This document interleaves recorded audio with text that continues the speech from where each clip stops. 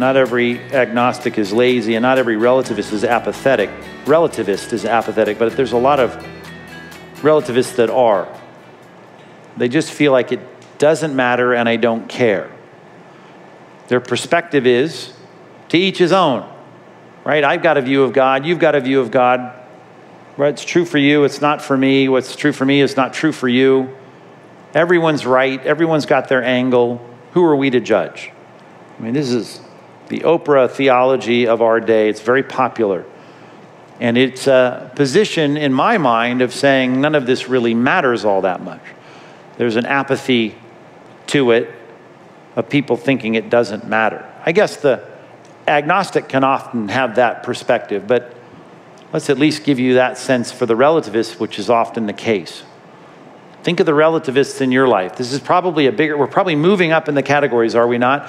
You've shared the gospel with some militant atheists, perhaps, but that's few. You probably shared the gospel with more agnostics.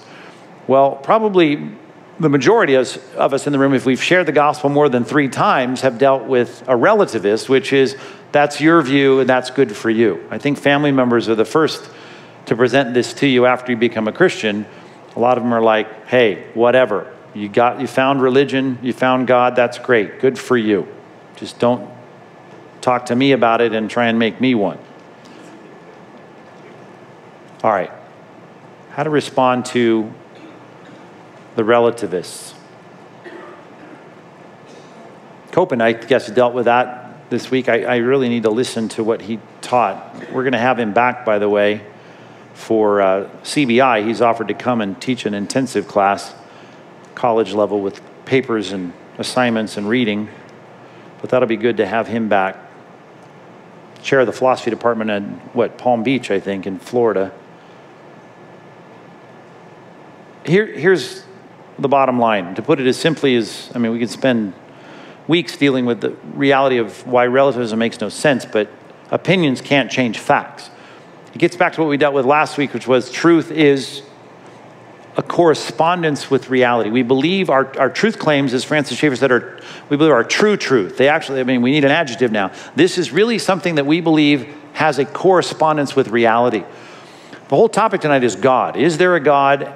And now the real question is, well, there is a God perhaps, but your God is your God, and my God is my God, and that guy's God is that guy's God. So we've now got really squishy about our theism. We might not even be in the atheistic category anymore, but we're trying to define God, and we're saying we really can't define God because God is defined however you'd like to define him. And as we dealt with last week, you may have opinions about God. You may have opinions about pizza. Maybe a truthful statement about your opinion, but it doesn't change fact. And the fact is the objectivity that whatever something is, if it exists, you can't change it by your opinion. Matter of fact, the section we talked about defining God, you cannot define, I guess you could define it, but you cannot define it in the sense of determining something, or in this case, someone who exists. You cannot determine who I am by your opinion of me. Do you follow that?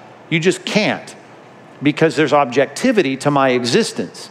And if there's objectivity to anyone's existence, it would be the ultimate cause of all things, the unmoved mover and the uncaused cause.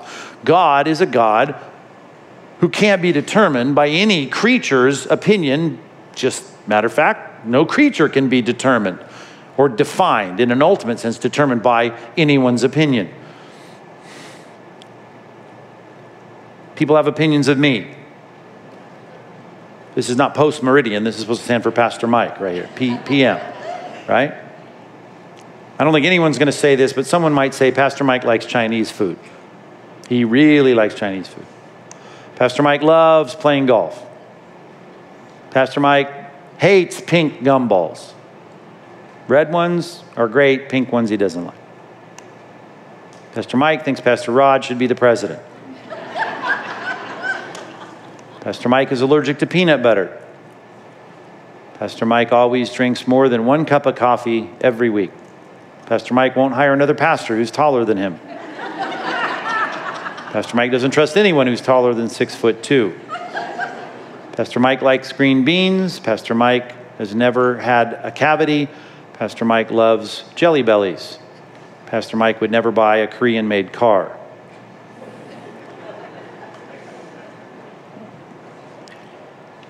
being a quasi-known person in a small fishbowl like this, or even more so, I guess, now that Focal Point's been going for 20 years or whatever it's been going for, a lot of people have opinions about me. They will even make assertions about me. I've had people introduce me to other people who they might meet when I'm traveling somewhere, and they'll say things about me because of something they understood from something I said on some broadcast, and it'll sound a lot like this, and people say, well, here's what Pastor Mike's all about. Nothing, by the way, on this screen is true. Not a single one of those. No. Right? I don't like golf. I mean, I've played golf for years because I love my family members. But I don't love golf. I'm not allergic to peanut butter. I bought my wife a Korean-made car. I don't like coffee. I don't like Jelly Bellies. I love jelly beans. If you're going to buy me some, buy me Brock's jelly beans. I do not like Jelly Bellies. There's a sad excuse for jelly beans in my mind. I'll eat pink gumballs all day. I have nothing against tall people. I've had a cavity. I don't know, are you convinced none of those are true? I mean, I just picked a bunch of random silly things, but whatever you think about me does not make that me. You can talk about my reputation, perhaps, and you can say, well, Pastor Mike, you've led me to believe this, but I can guarantee you when people introduce me to someone that they don't know, or someone I don't know, and they're trying to explain who I am, I mean, they've done it all the way down to simple facts that you would immediately say, well, no, Mike's got 4 kids. Well, I don't have 4 kids. I mean, there's all kinds of things that people have said that are not true.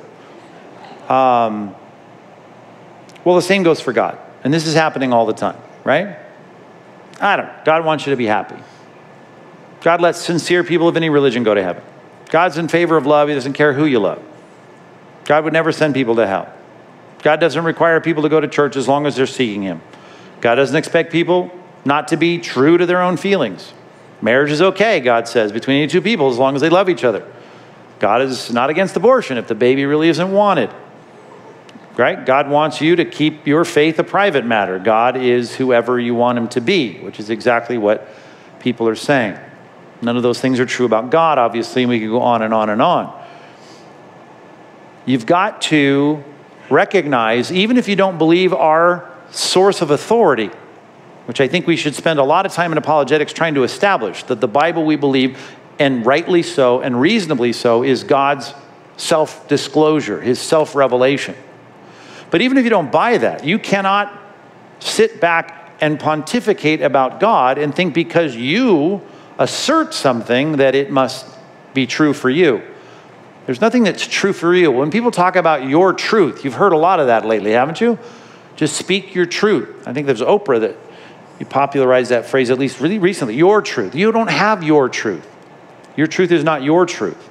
Truth is objective. It's always been objective. And if you want to talk about someone, whatever you say about them is true or false objectively. You can't define God, as in determine God. Surveys don't get to define God, and that's often taking place in our day. Right? People's opinions don't get to determine what's true, which again is how we determine truth in our society. Right? I mean, down to all kinds of things, in our day. I mean, in our quote unquote democratic society. Certainly the Supreme Court doesn't get to decide what's right. I mean, they believe that they do. Your feelings don't get to decide what's good. No one, including Satan in the garden, gets to decide what God is like. They can say what God is, or demons can say what he is or isn't. But it doesn't matter. Matter of fact, it always gets back to Scripture. There's only one lawgiver and judge. There's only one person who's revealed himself to tell you who he is and what he is. He's given his fingerprints on creation. He's given an echo of his law in your conscience. But he gave a book. That's what we'll determine. That's our premise. That's our contention. And we believe in that book. He's given us self-disclosure that he will hold us accountable for affirming.